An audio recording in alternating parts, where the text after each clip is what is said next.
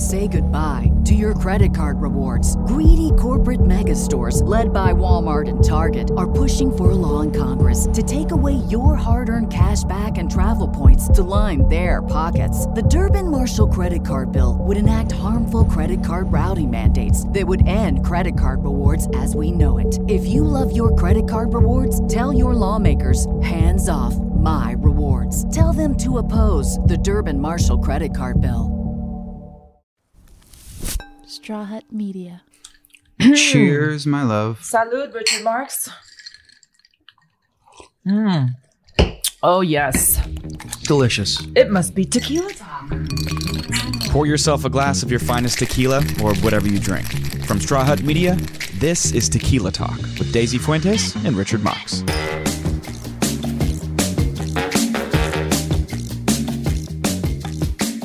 Tequila Talk time. That's right. Welcome, everybody. Thanks for joining us once again. Have you poured yourself a drink? Are you out jogging? Are you walking? Are you stuck in traffic? What is your deal? Are you naked? Oh, it's going to be one of those podcasts. Okay. I should probably ask that of the women as well, but but enough about the guys. Okay. Here's a question for you. If you could die, if you could choose the time, the place, and the method of your death, would you? Oh, let's launch with some real feel-good stuff. Well, you know, let's get right to death. It's thinking. It's thinking. Fuck. It's thought-provoking. All right. Well, I have a knee-jerk reaction to that, which is, fuck death. What? Fuck death. Fuck death. Death can go fuck itself. I would absolutely, if I could, choose the method of my death.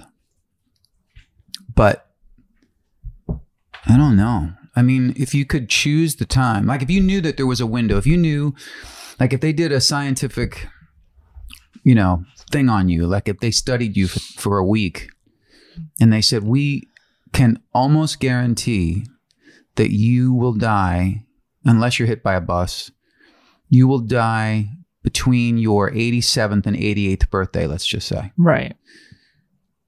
I wouldn't choose that just because they said that, because what if I hit 88 and you're feeling great? And I feel great. Then I wouldn't want to I wouldn't have to honor that commitment. Right. But because apparently there is a scientific way. I was reading that there is a way where they can pretty much predict the age that you will die. Which is bullshit. I don't believe that. What if it's, let's say, 70% accurate? It's not 70% accurate. Let's say, what if it's 60? Because what about if it's 50? Disease happens. Disease comes and gets you when it wants to. They can't predict that you won't get a disease. If you get exposed to something, right? Mm-hmm. Or if you catch COVID or whatever. That's all out the window. It's bullshit. Right, but it's excluding all of those, well, what then is. What's the it's point? Just according to your DNA. Yeah. And I'm sure that they factor in genetics, how clumsy you are, what your overall health is. How dumb you are when it comes to taking risks. But is that a thing? I don't know. Because I know a lot of stupid old people. Yeah. I don't know. So. But I also know a lot of people who do like taking risks and who do just fine. And then the people who are always trying to be kind of safe are always having mishaps and incidents and all sorts of crap. But that's a good question. Does your lifestyle, you mean? Does your lifestyle I was going influence? I was going after smart people versus dumb people and their lifespan. And if you think about it, smart people, I think in general, while you could make the argument that they're probably more aware of their surroundings and they're smarter overall about their safety, but they're more curious and they're probably more adventurous. Not necessarily. I bet you. No, not necessarily. Whereas stupid people just sit on the couch and watch stupid TV. That is completely inaccurate, because somebody could be really oblivious and a bit ignorant, but very adventurous and really not aware of the risks, and they live their life much more. They take more risks, not because they're stupid, but maybe because they're not really considering or overthinking the risks. But isn't that stupid? Depends who you ask. Seems kind of stupid to me. I think that some things might be stupid in regards to, taking risks like that. But there's also something to be said for really not overthinking things and living your life. To a Virgo. Yeah, that's true. That's like telling water not to be wet. But see, I would think because you are such a control freak, Virgo, that you would want to control when, where, and how you die. I would, if I believed in the possibility of controlling the when, of course, but I don't believe that. But if you could, not that I could control the where or how, but if you could, but if where I would could, it be and how? I mean, I can't really say it because it's. Would it be on top of me? Yes. Yes, you know me so well. And I'm hoping that it would be, we would both be so old that it wouldn't be terribly traumatizing for you. Because can you imagine, like, what about these younger women who are having sex with an older guy or whoever, and the guy is on top of them or underneath them or whatever, and he has a massive heart attack and dies? Wouldn't that fuck with you a little bit? I would think maybe, but maybe a lot of these girls are kind of like, finally. Thank God. Oh, yeah. They're probably looking at their watch behind their back. And then the first call is to the executor of the will. No, I don't know. I would think that you would be kind of proud of yourself for that because you fucked him to death. Well, no, because what a great way to die, and that's why I'm saying. I mean, you don't want him to have a heart attack, 2 hours later on the toilet, right? That would be worse. Pull an Elvis. Yeah. So I'm so just not saying. to be indelicate, but I mean, if you're asking me, that's what a perfect way to go. To be in the throes of euphoria and passion and love. And second only to that would be just the ultimate. It's just sleep. Go to sleep one night and not wake up. Yes, that can really be something to aspire to. I mean, what a great way to die, to just go to sleep and just not wake up. Yeah. Not have pain, agony, and suffering like many people do. I think that would be the best. Actually, I'm going to revise because as the world knows, especially, I think it's especially with men, we tend to want to go to sleep right after we have sex. So that would be the ultimate, to have sex and go to sleep and then just not wake up. Right. So sex should be involved in your death somehow. Always. Sooner or later. Always. Sex should be involved with everything. Yeah. I'm 12. Yeah. That's good. I like that about you. I feel like I'm thanks to you, I've discovered sort of like a sexual renaissance. Okay, you're welcome. We're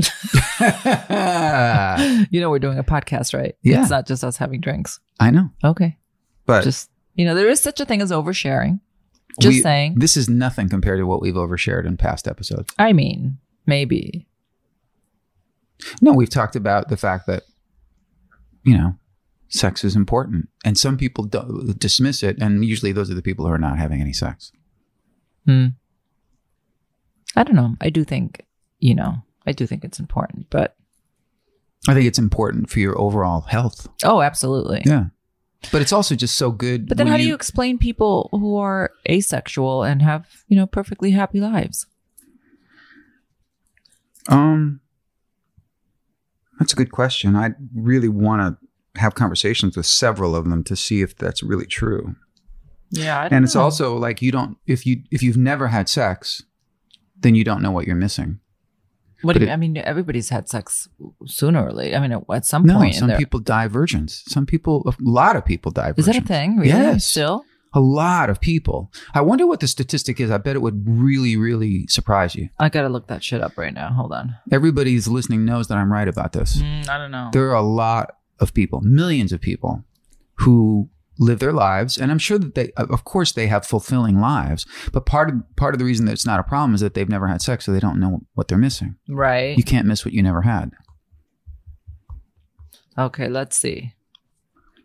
How many people die virgins? How many people are lifelong virgins? Lifelong virgins. That was the original title. in the United States, it's near the highest in the world. 19% of women ages 40 to 44 reporting never having what? Mm-hmm. No, that's wrong. Oh, sorry. Different.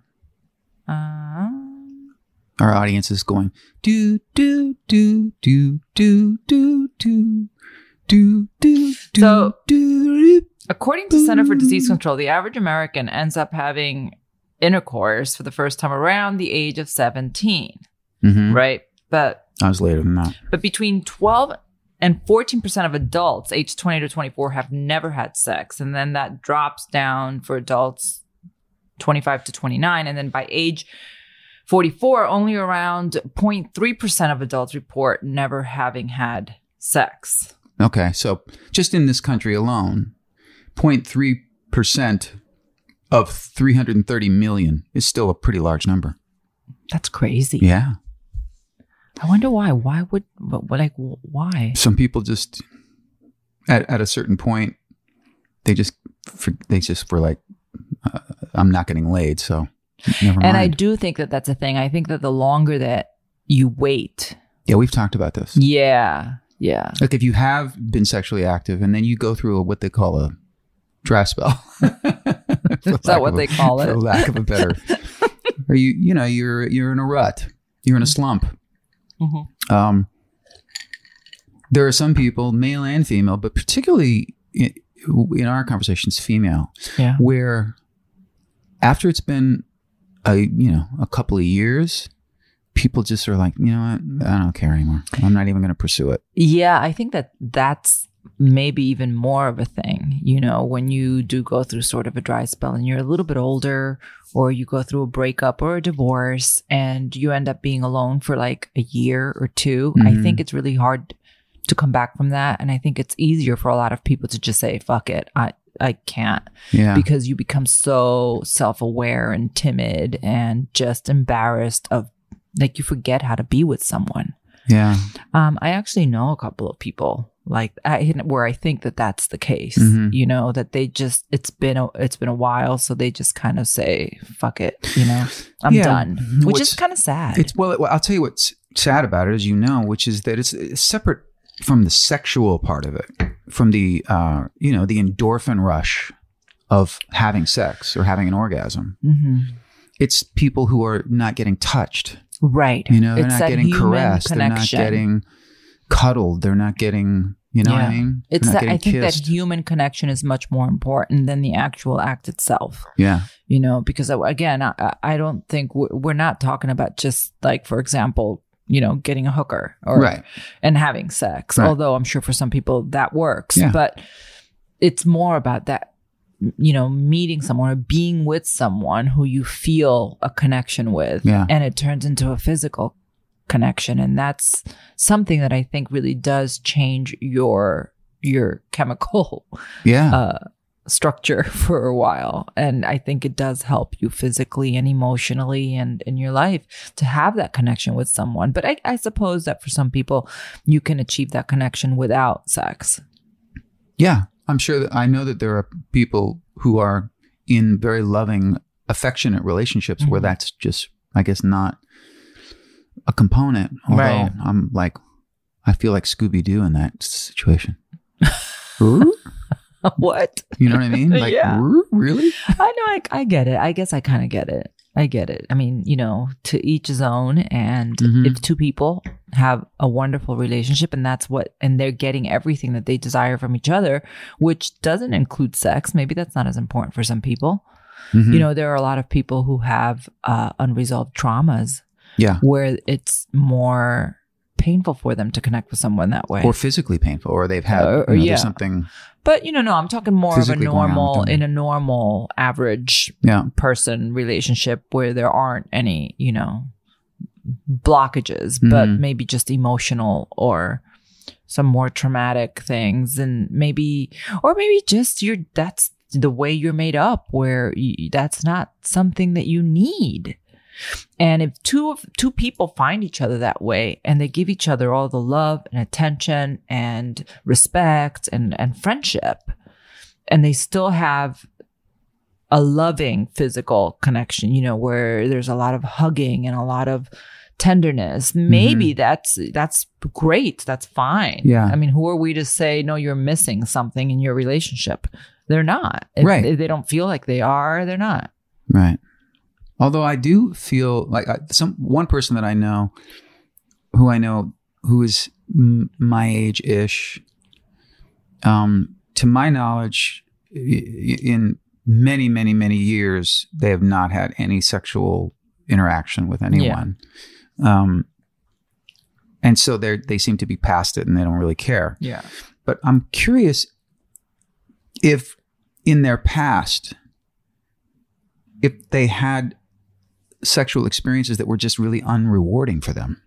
So, because I think that if you have, at whatever age, if you have a connection with someone, or forget even a connection, if you have a sexual interaction with someone that is really pleasing for you, like if you had a great time, that's going to plant a seed that you're going to want more of that, or you're going to look for more of that. But if you've had, only a couple of sexual interactions or one, and it was lame, then that could probably set you on the course of like, you know what, I don't care. I've done it. I did it once or twice, and it wasn't for me.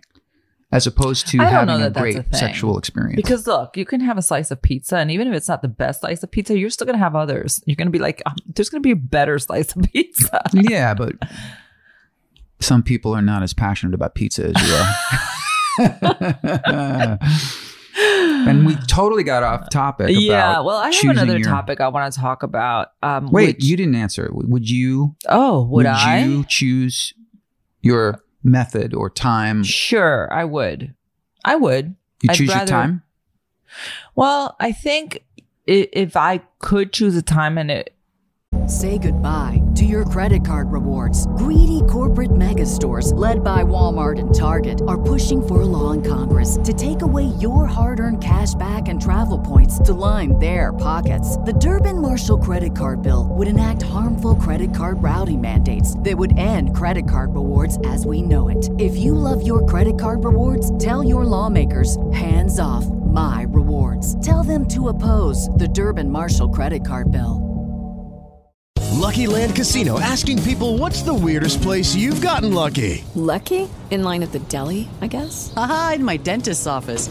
More than once, actually. Do I have to say? Yes, you do. In the car before my kids' PTA meeting. Really? Yes. Excuse me, what's the weirdest place you've gotten lucky? I never win and tell. Well, there you have it. You can get lucky anywhere, playing at LuckyLandSlots.com. Play for free right now. Are you feeling lucky? No purchase necessary. Void where prohibited by law. 18+. Terms and conditions apply. See website for details.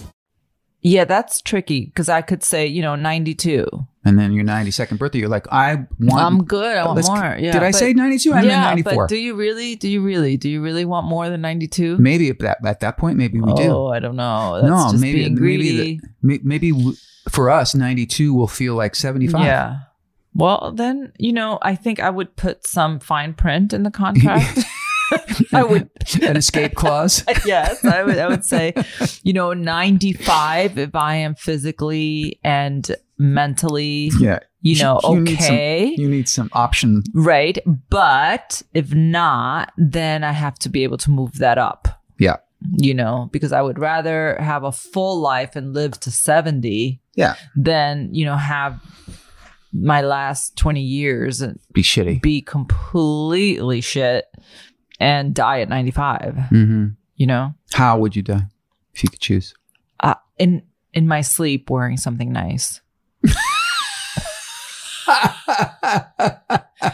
So that when you find me in the morning, or when someone comes in, I look like oh my Sleeping God, she's Beauty. dead, but wow, she's beautiful, very stylish. Yeah, she looks so great.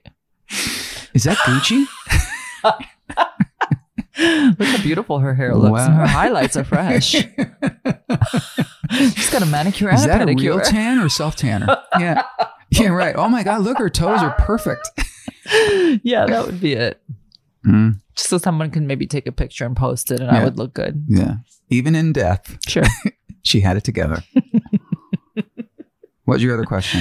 While you're saying the question, I'm going to turn the air conditioning because it's getting a little warm in here. Oh, we close all the doors to keep the sound, better, but it's hot. It's getting a little warm. Go ahead and listen to this next, because I was really serious. I was reading all the news about how, this whole racism situation is really out of control and really coming to light as of late. Well, for the however manyth time.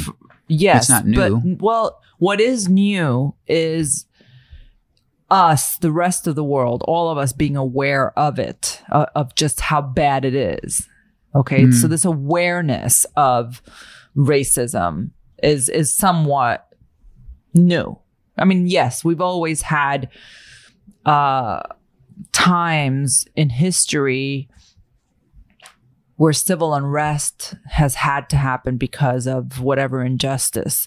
But as of late, with all the protests and riots and everything and videos coming to light of obvious racism, it's just been a little bit more in the news in a different way, I feel, where I've been reading about it to the point where I was asking myself this question, and especially recently, I think it was last week where there was that protest and the 17-year-old kid with the AR. Kyle Rittenhouse. Yeah, with the, what was that, semi-automatic that he had, AR-15. Yeah. So, first of all, how a child is allowed to walk out of the house with one of those. Well, Google Kyle Rittenhouse's mother. Exactly. Okay, so this brings me to my point. Yeah. We're trying to end racism. We are trying to change the way people think. And this is not going to happen when parents are passing down racism. Well, if I may, it's inherited. If I may interject, so far in the investigation of the Kyle Rittenhouse murders, first of all, his victims were all white. Yeah. But these were white victims who were fighting for justice. These were white people who were on the right side of history. Yes. And there seems to be some evidence that even at 17, based upon some of his postings, and that he certainly followed a white supremacist ideology. Of course, because that's what he was taught. I still think, I'm not as quick to judge the motive at this point yet. I also think that there's part of me that thinks that a guy like Kyle Rittenhouse, who was, trained to be who he is by his parents, or at least by his mother, it seems, simply just wanted to be part of the pro-Trump movement, which involves a lot of racism, because Trump is clearly racist. So, well, and if not, and he is sort of not normalized, but he's given a voice to racists in this country that that they would not normally have ever had. But you can't just blame one guy. No, but you can. But when it's the president of the United States, you can supporting the hatred, the hatred of minorities, black people, Mexican people, Muslim, you name it. That's an additional problem. That's extra weight. Absolutely. So you've got the leader of the free world. Yeah. Basically promoting hate and divisiveness. Particularly against people of color. But I'm not putting the blame on him, because if you're brought up the right way and if you live a decent life, you can be a Republican and not be racist. I mean, that's a thing. Of course. And no one's blaming, I don't think any right-minded person is blaming Trump for racism. However, and I was very specific, but when the president of the United States voices that kind of rhetoric and is sort of like the wind in the sails of racists who've up to now had to keep it kind of on the DL. But did they really? Not in their communities, not in their home, not with their people, not at the Thanksgiving dinner table, but publicly. Yeah. So I'm kind of like, I listen, I blame Trump for a lot of things, but for people being disgusting racist pigs, I can't really blame him for that. No. That's his journey. But now here's the question. Will his son Barron grow up to be a racist asshole because of the way he thinks, the way this guy, Kyle, the 17-year-old who just went out and killed people who were fighting or protesting racism. Is there a way to help the younger generation who are victims of their surroundings, who are victims of their parents' hatefulness and racism. So should racism be taught in schools? Until racism is and kindness is taught, and equality and justice, until all of that is taught in school, along with the history of slavery and American history and everything, it's going to continue. But the problem is that, okay, so you have parents then saying, well, I don't want my kids being taught that. And then you also have teachers who are racist, who are not going to teach, who are going to subliminally teach hate. Mm-hmm. In their way of telling, you can tell history in a way where it makes you more compassionate and kind. Yeah. And you can teach history where it fuels the fire. Yeah, it depends on your ideology. Exactly. So as a teacher, it is so important, I feel, to get psychologists and teachers together to create some sort of an atmosphere in school where you can catch these children, possibly the children of racist, hateful, white supremacists, and catch them at an age where you can teach them differently than what they're seeing at home. And it will make a difference as they grow up. Because when you're with your peers and when you're at school, you kind of want to be like your peers. Mm-hmm. And if you're all in the right frame of mind of thinking about kindness and thinking of American history in a better way with a more compassionate heart, then maybe there is hope for the next generation. But until that happens, there are going to be new generations of this bullshit. How do you stop that? While I agree that it would be wonderful to have racism, like every school has to have a class on racism, but taught by the right instructors, obviously. While I think that would be helpful, it's funny, you texted your nephews who are 17, and I texted my 11-year-old granddaughter, and she said, no, I've never been taught that in school, but I totally agree. And she just knows. She hates the idea that people are treated differently because of the color of their skin. That was her text back to me, which was so sweet. But like, for instance, when I was growing up, I was raised by two parents who were, and we've talked about this, who were so vehemently hating of race, of anything that smacked of racism, and so quick to defend anyone that was being disenfranchised or prejudiced against by the color of their skin or their religion. So I was raised with two parents who really walked that walk. Okay. But I also had a couple of relatives. I had a couple of uncles who I worshiped, who I loved. I thought they were so cool, and they loved me and I loved them, and we hung out and I looked up to them, and they were fucking racist. Mm-hmm. And I heard, I heard the jokes, and I heard them say, horrible words, and yet I knew it was wrong. I still loved them, but I knew it was wrong because the main source of my knowing right from wrong was my parents. Exactly. So even someone in my family whom I loved, when I realized that they had racist ideology, I just sort of dismissed it, and I knew it was wrong. As I got older, I distanced myself from those people. I no longer remain, because at a certain point I was like, I can't. It's hopeless. It's hopeless, and it's not that I don't care about them, but it's just that I don't want to be around anybody who thinks that way.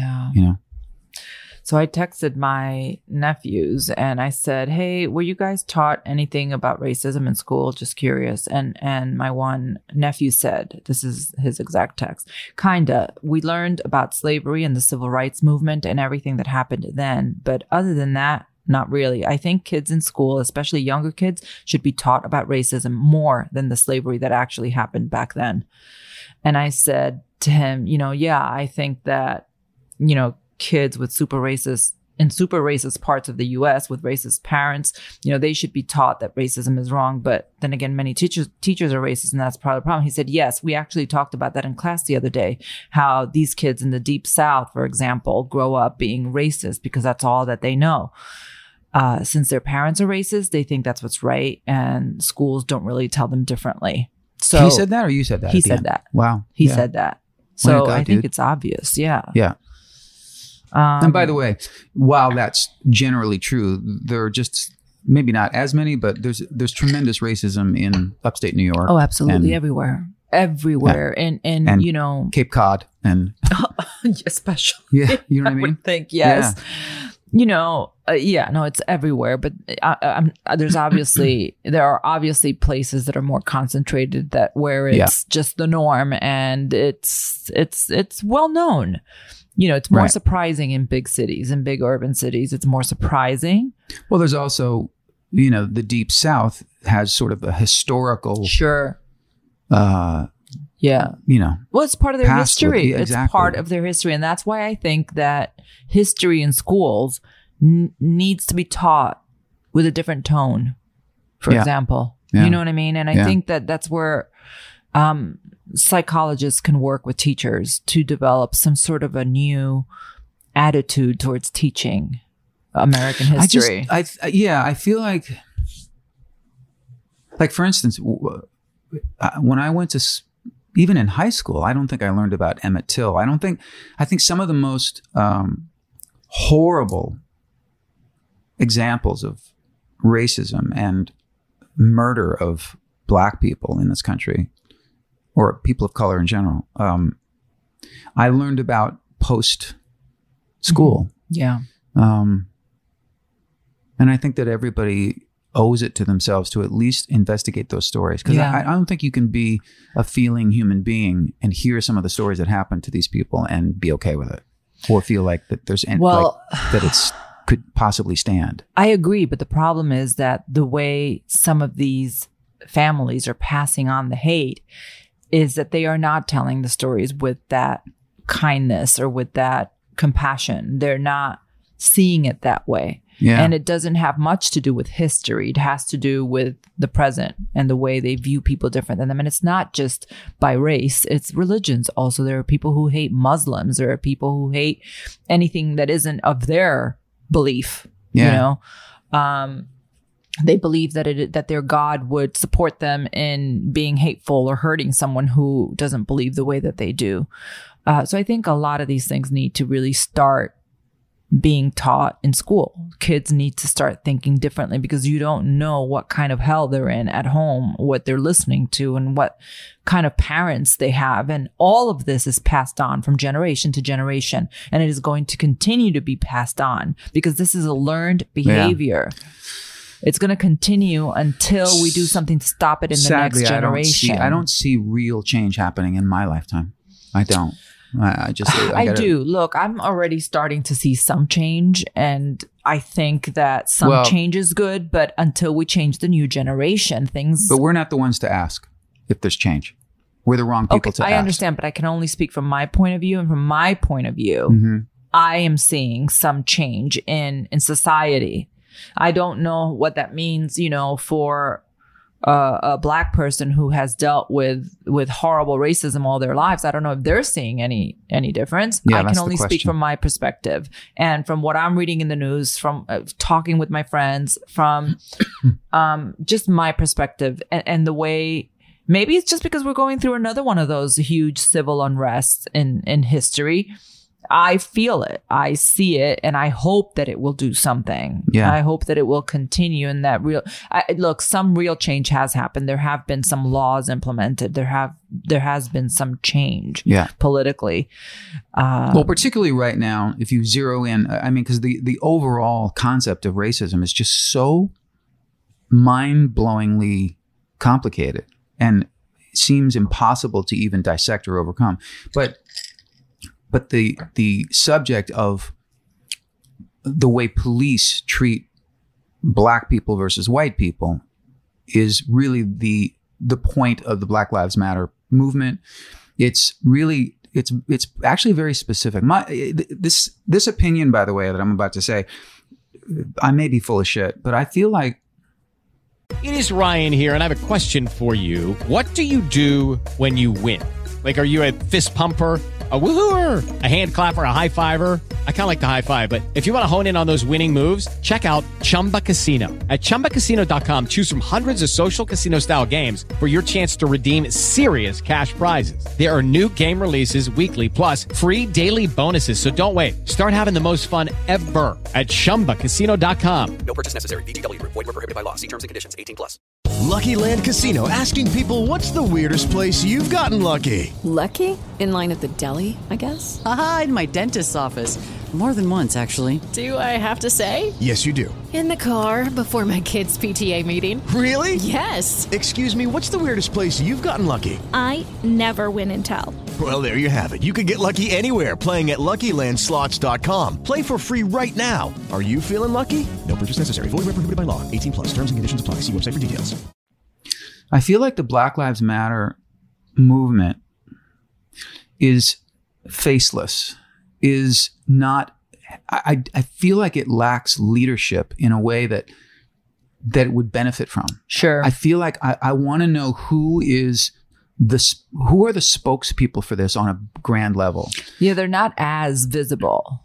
Yeah. I don't even know who they are, because it just seems like this movement, which is needed and powerful, and I'm completely supportive of it.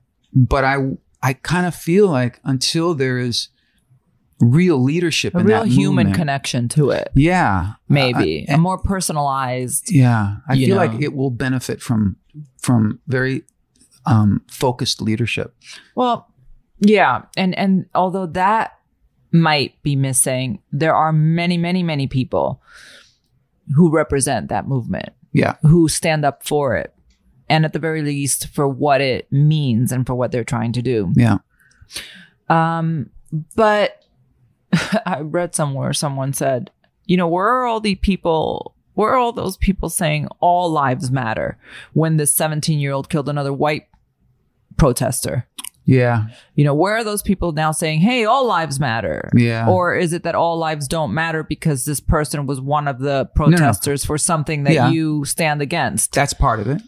And it's also the people who say all lives matter are only saying that in response to Black Lives Matter, which you say because you're a fucking racist. You just say it to say it. No one from the movement, no one even who started that phrase ever had the intention of Black Lives Matter in terms of only Black. It's not that. You've got to be a fucking moron to think that now. It's just. Yeah, but people are still saying it because, I think this country is broken up into groups, and you either belong to that group, or you belong to this group. We've never been more divided. It's so divided, and it's so just this or that. Yeah. There's no, you either, and we've talked about that many times, how people feel like if you're now a Republican, you have to stand for everything that represents. Yeah. There's no middle ground. There's no middle ground. Yeah, it's myopic. So you're either for all lives matter or you're Black Lives Matter. Right. Like there's no there's no critical thinking. Right. There's no of course all lives matter, but yes, I understand the movement and I get why they're saying that and what that means, and I'm going to support that. Right. Because you're a compassionate person capable of critical thinking. It's like you have to pick a side and go with everything that side. That's one of the most annoying things about this country right now. Yeah. It's so this or annoying. that. It's this or that. We'll be right back after this short break.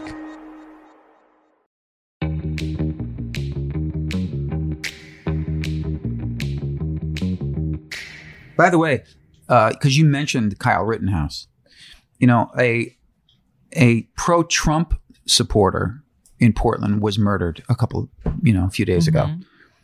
And I know that that's under investigation. I actually, I can't believe I'm having to say this. Whoever was responsible for that deserves the exact same justice as Kyle Rittenhouse. They're murderers. It doesn't matter who they killed. Exactly. Racism and murder have nothing to do with each other. The act of murdering another person is fucked. So it doesn't matter whether, and that's what's really annoying is that the people, especially people on Fox News and the mouthpieces of the far right, they have jumped all over that. Like that person needs to be brought to justice. But Kyle Rittenhouse is a hero to them. He's just protecting. He's just doing what needs to be done. And that kind of thinking, where you excuse murder of another person and you call yourselves the fucking pro-life movement, fuck you. Well, or the cop who thanked Kyle for being out there and helping. Well, they thanked the whole group of people. Yeah. Instead of, pulling him aside and saying, hey, do you have an ID? Are you old enough to even carry this? Yeah. And what are you doing here? Yeah. And exactly. Yeah. Or when people see someone on social media who has an account filled with hate and racism, you have to report it. You have to stop it, and you have to investigate that person, because that leads to crime, that leads to violence. I hope you're directing this right to Mark Zuckerberg. I hope, because he's the one that needs to answer for it. I think everyone. He's not responsible for these people's pages. He's responsible for what stays on Facebook. Okay, no, he's not. Yes, he is.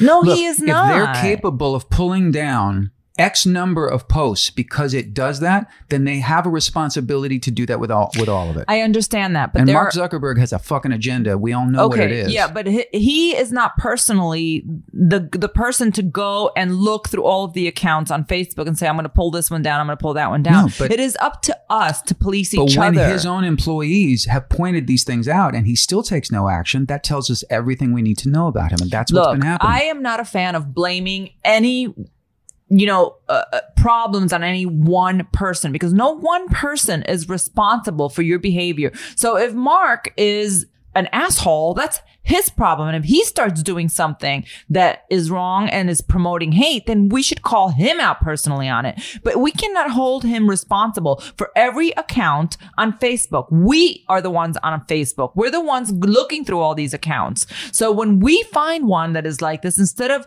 saying something or posting about it and criticizing the people, we've got to take action and have them shut down, point them out to the right people and to the authorities, and have these people investigated. That is the way to do it. But you're missing my point. And if you look this shit up, especially in the last couple of weeks, he's had countless employees who blasted him saying, we brought this stuff to your attention. We flagged it. You didn't pull it.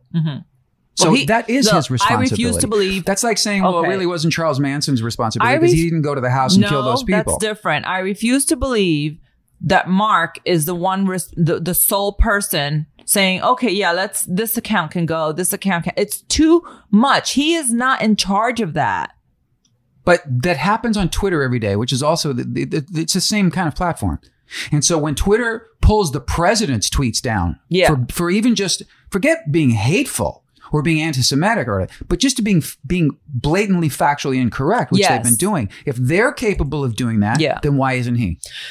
You're capable of doing it for the very high-profile accounts that are obviously very visible. There are only a handful of those. When it's your average person with, 100 followers, that's not something that Mark Zuckerberg is going to be paying attention to. He's not responsible for that. It is up to us to point that out. Do you know how many times I have reported tweets that then the account is suspended within a day? Yes, but that is it's doable. That's a more but that doesn't go to the head of Twitter. That is a more automated process. Okay, it doesn't. But you're still missing the point. One person is not responsible for that. Right. But if the person responsible for Twitter is told by Twitter employees, we have a problem with this account, or we have a problem with this, and he takes no action, then whose fault is that? Because that's what they blasted him about. Okay. You need to read this article. Yes, I understand. Okay, so ultimately it's his fault. But there must be many departments after him responsible for that. And with the authority to pull that trigger. But he has the ability to be informed and then say, yeah, that needs to go. Yes, he's the fall guy. I get it. But he is not the sole person responsible for all the racists on Facebook, the same way that Trump is not responsible for all the racism that is happening in America. But that's not what we're talking about. I'm going to need another drink if you're going to keep arguing with me. Oh, we've got plenty. Switch gears, because we started having this really interesting conversation about happiness Yes. And it started because I read how it was Buffett's birthday recently, a few days ago. Yeah. And Bill Gates recalled how Buffett himself phrased this when they both spoke to Columbia University students in 2017. And this is the exact quote, which he then, Gates kind of read it back to Buffett on his birthday a few days ago. Yep. He said, quote, and this is coming from Buffett, quote, "You will move in the direction of the people that you associate with. So it's important to associate with people who are better than yourself. The friends you have will form you as you go through life. Make some good friends, keep them for the rest of your life, but have them be people that you admire as well as like." So this is what Gates recalled to Buffett about Buffett saying, which I think is really true. Don't you think? How do you feel about that? I mean, don't you think that who you spend the most time with is really important? Like, are they proactive kind of go-getters with qualities that you admire? Or are they people who just sit around and criticize other people? Do they bring you down? Do they make you laugh? How do you feel when you're around the people who you're around the most? Do they motivate you or do they drain you? I think that is all really important. It's crucial. And you'll find that it becomes more and more crucial as you get older and you start to weed out. It's not like you don't care about certain people anymore, but we all know you have friendships. I say this often. Sometimes you realize that some of your friendships are based solely on history and not the present. So you've been friends with that person since high school, for example.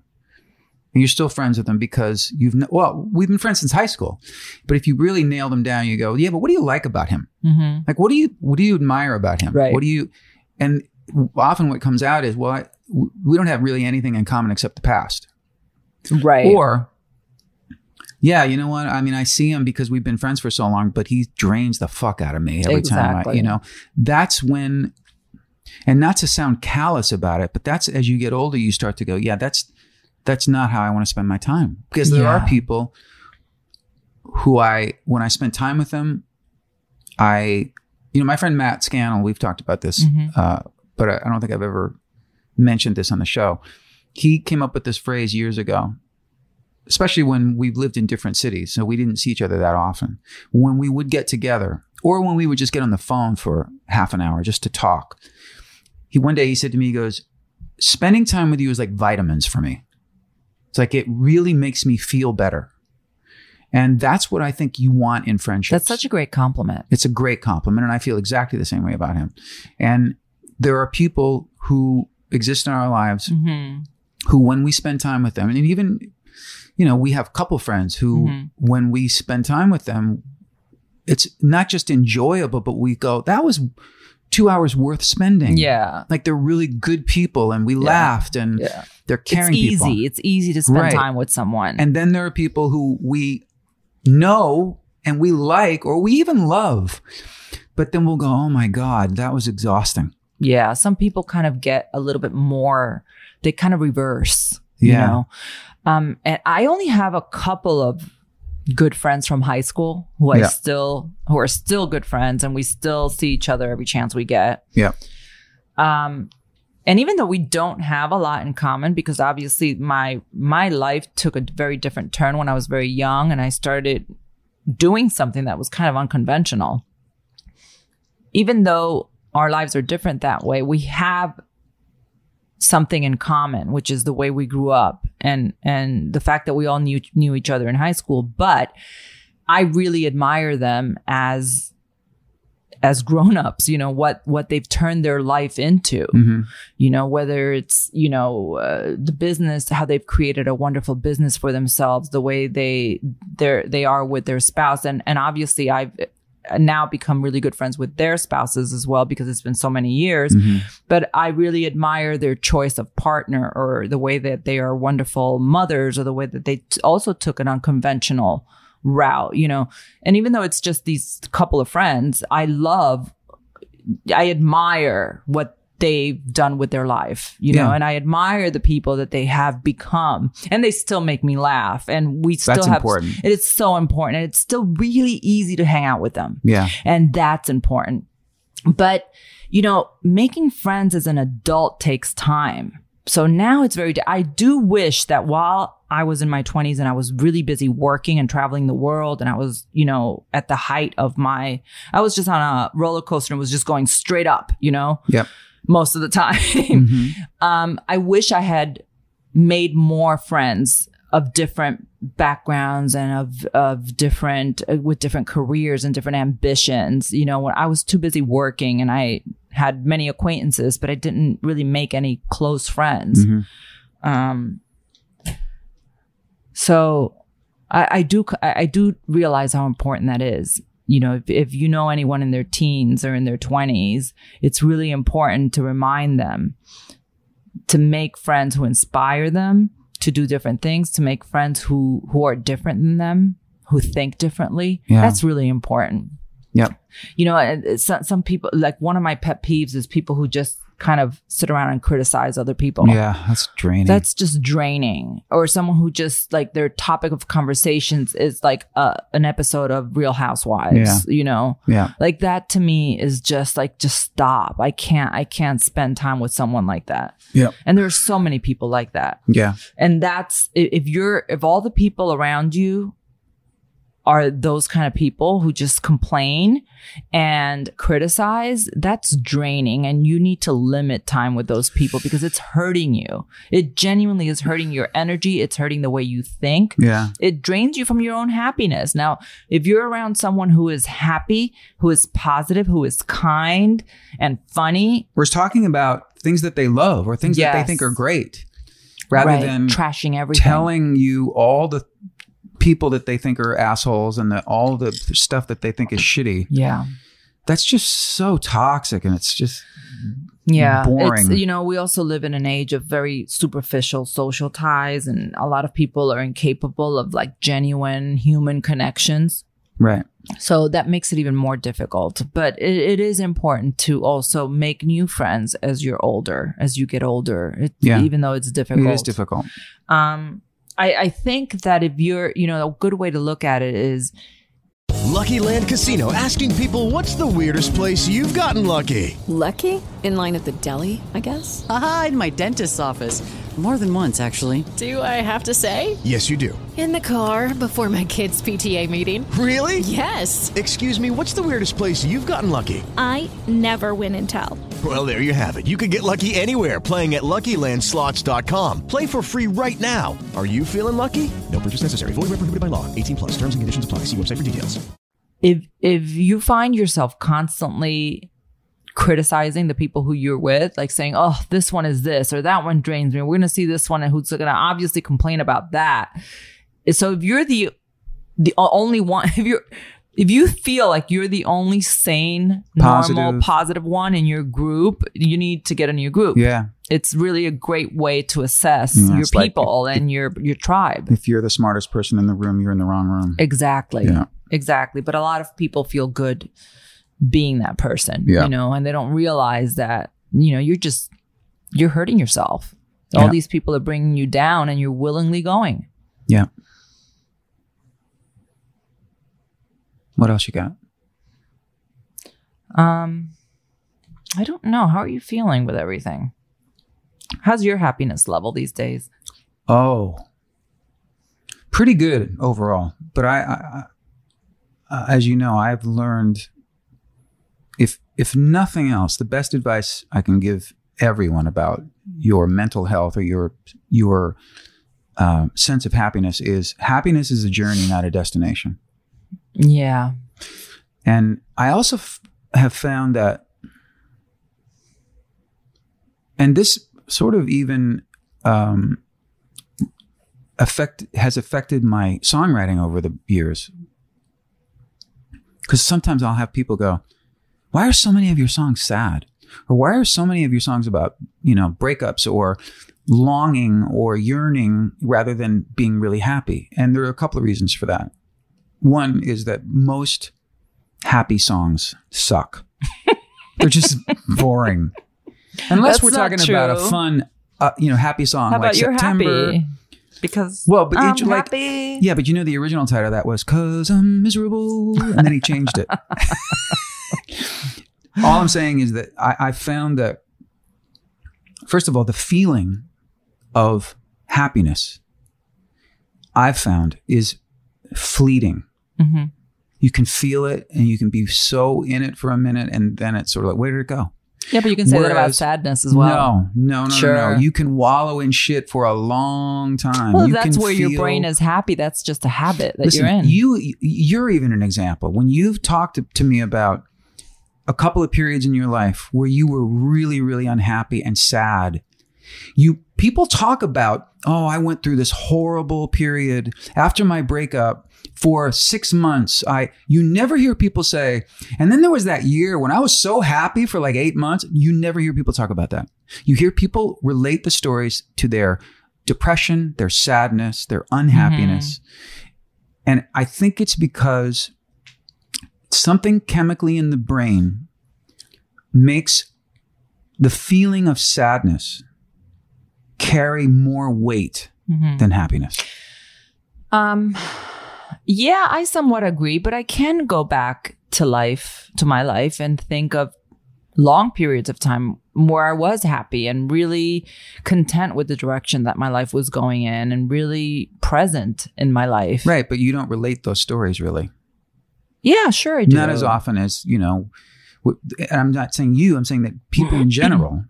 I think that sadness and unhappiness and depression is a place where all of our minds are very comfortable there. Mm-hmm. So your mind constantly wants to go back and dwell on shit.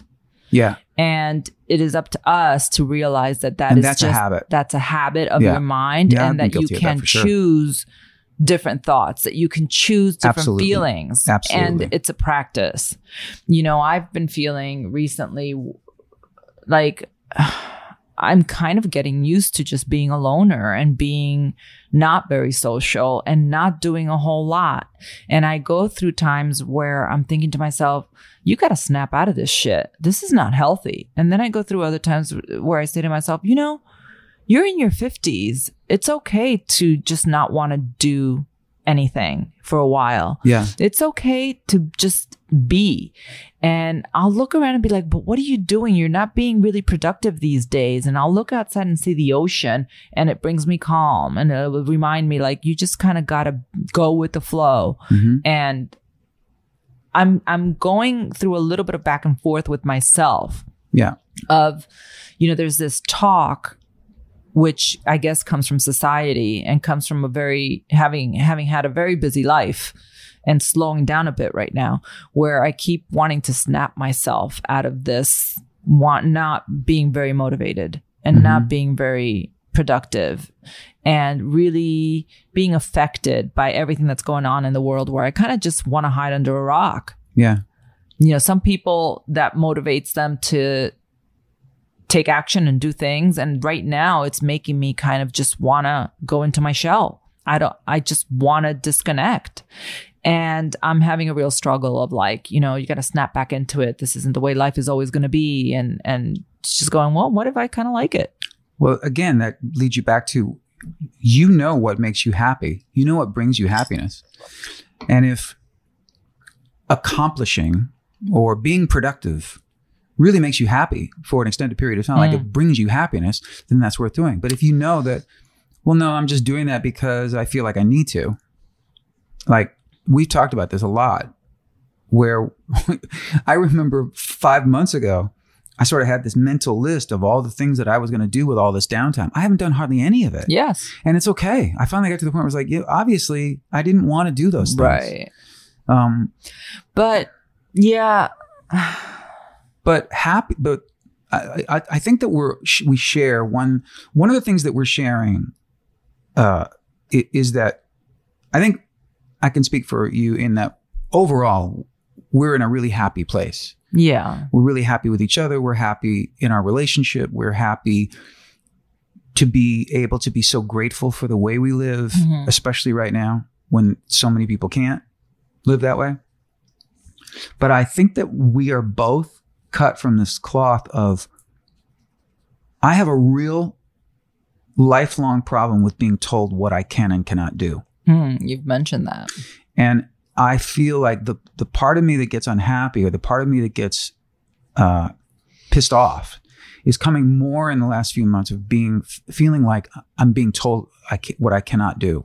That's ego. That's not happiness. No. But it's also I can't go hang out with my kids and hug them and. But you can. No, not in the way that. Not in the ways that we're used to, but we can still see them. We can't just go do go to Mexico for the weekend or. Well, because they won't have us. Yeah, nobody will have us. We can't go anywhere because they're not letting us in because we're assholes. We're assholes. And you know who you are. Yeah. But so that has created a little bit of a zapper of my happiness because I'm always aware that things are just so weird. Yeah. But then there's a part of me that says, well, you don't need to go to Mexico to be happy. You don't need to do all these things. Absolutely true. We can, if what you really want to do is spend some time with your kids, you can spend a day with them out here on the beach. We can, and we have, and you make do, and again, you said if doing all these things are the things that you think, or that you believe make you happy, then that's what you should do. But I think it's important to remember that doing things and achieving things, that's not where happiness lies. Oh, no, that's a recipe for disaster and depression because it's always going to let you down. Putting your hopes in something or someone or some activity or because it always ends with the same 2-word question. What now? Right. And you may have done it well and you can achieve things that bring you moments of joy and you feel good about it. But, I think the trick is to feel that happiness when you are doing nothing. And that's really difficult. And that's something that I'm really trying to focus on. That's a practice. It is a practice, especially these days where I'm being, so kind of unproductive, and I'm trying to think to myself, like, this would be a great time to think creatively and to want to come up with something that will not just bring me joy, but that will bring other people joy. And although that's in the back of my mind, I don't want to pressure myself with thinking that, because then that's also a recipe for sadness and depression, because if I don't come up with the right thing, I'm a failure. So I'm trying to find joy in simple things like cooking and making new recipes, looking out at the ocean, going for a walk on the beach, being out in nature. Those are the things that are really fulfilling me right now and helping me be present. But that's the one thing that I've learned is that the minute you put your hopes in something or someone or some achievement, and you think that that's going to bring you happiness, that's a real recipe for disaster. Absolutely. It's just a happiness letdown. Is an inside job. So I don't know. I'm struggling right now between, am I happy or am I miserable? I don't know. Stay tuned. Well, I don't think you're miserable. I don't think either one of us are miserable. I'm talking about this state inside my head. I'm obviously not miserable, but am I in a good place or in a bad place? But how different is it? How different is it from last year?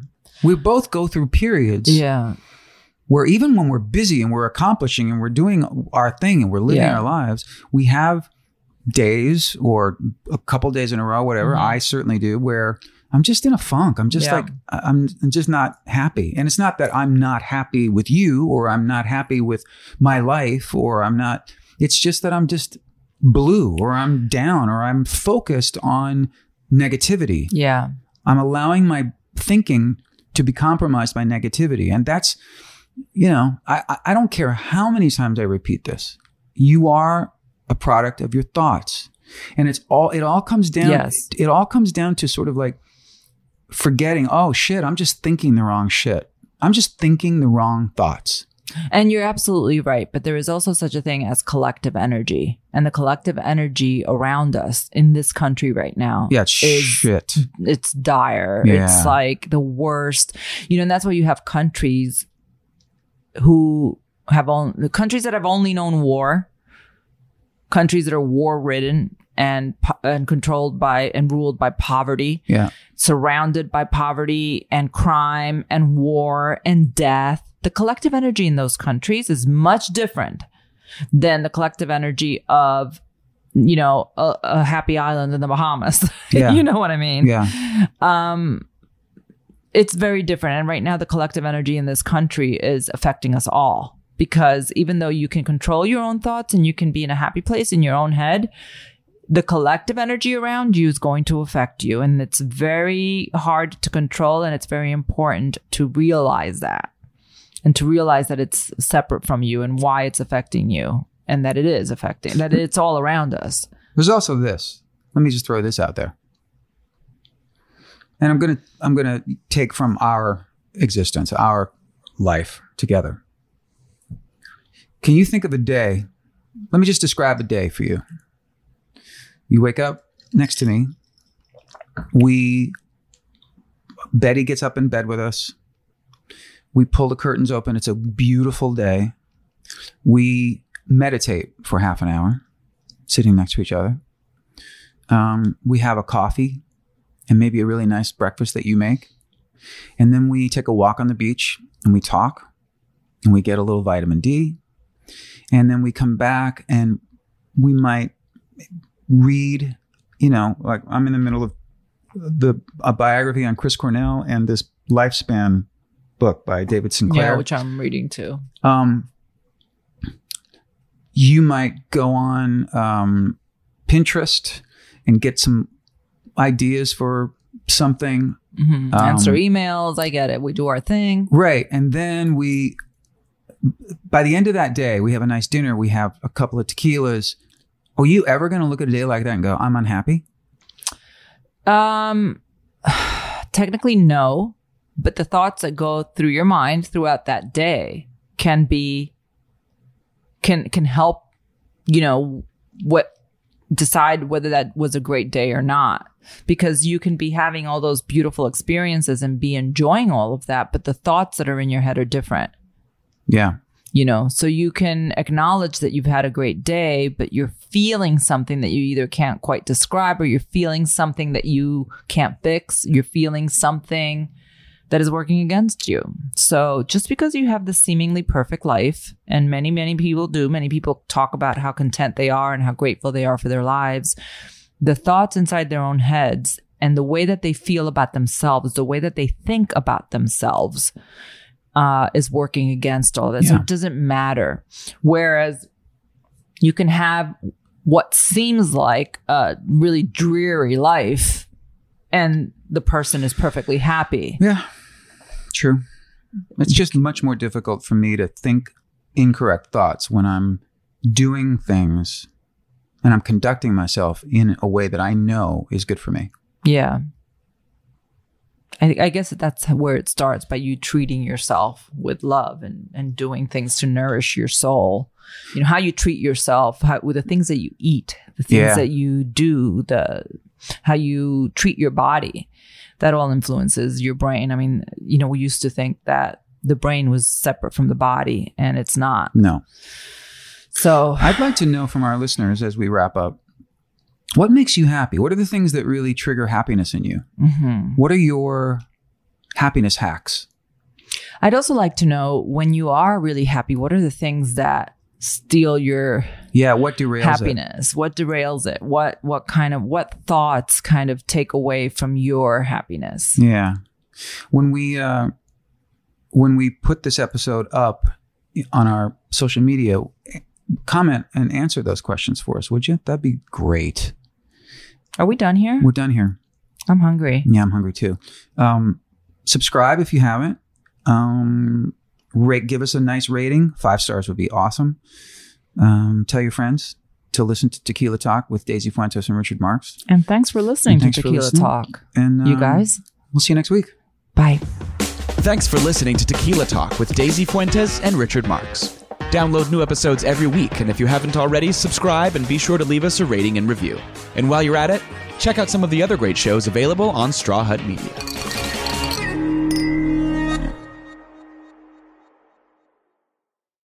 Lucky Land Casino, asking people, what's the weirdest place you've gotten lucky? Lucky? In line at the deli, I guess? Aha, in my dentist's office.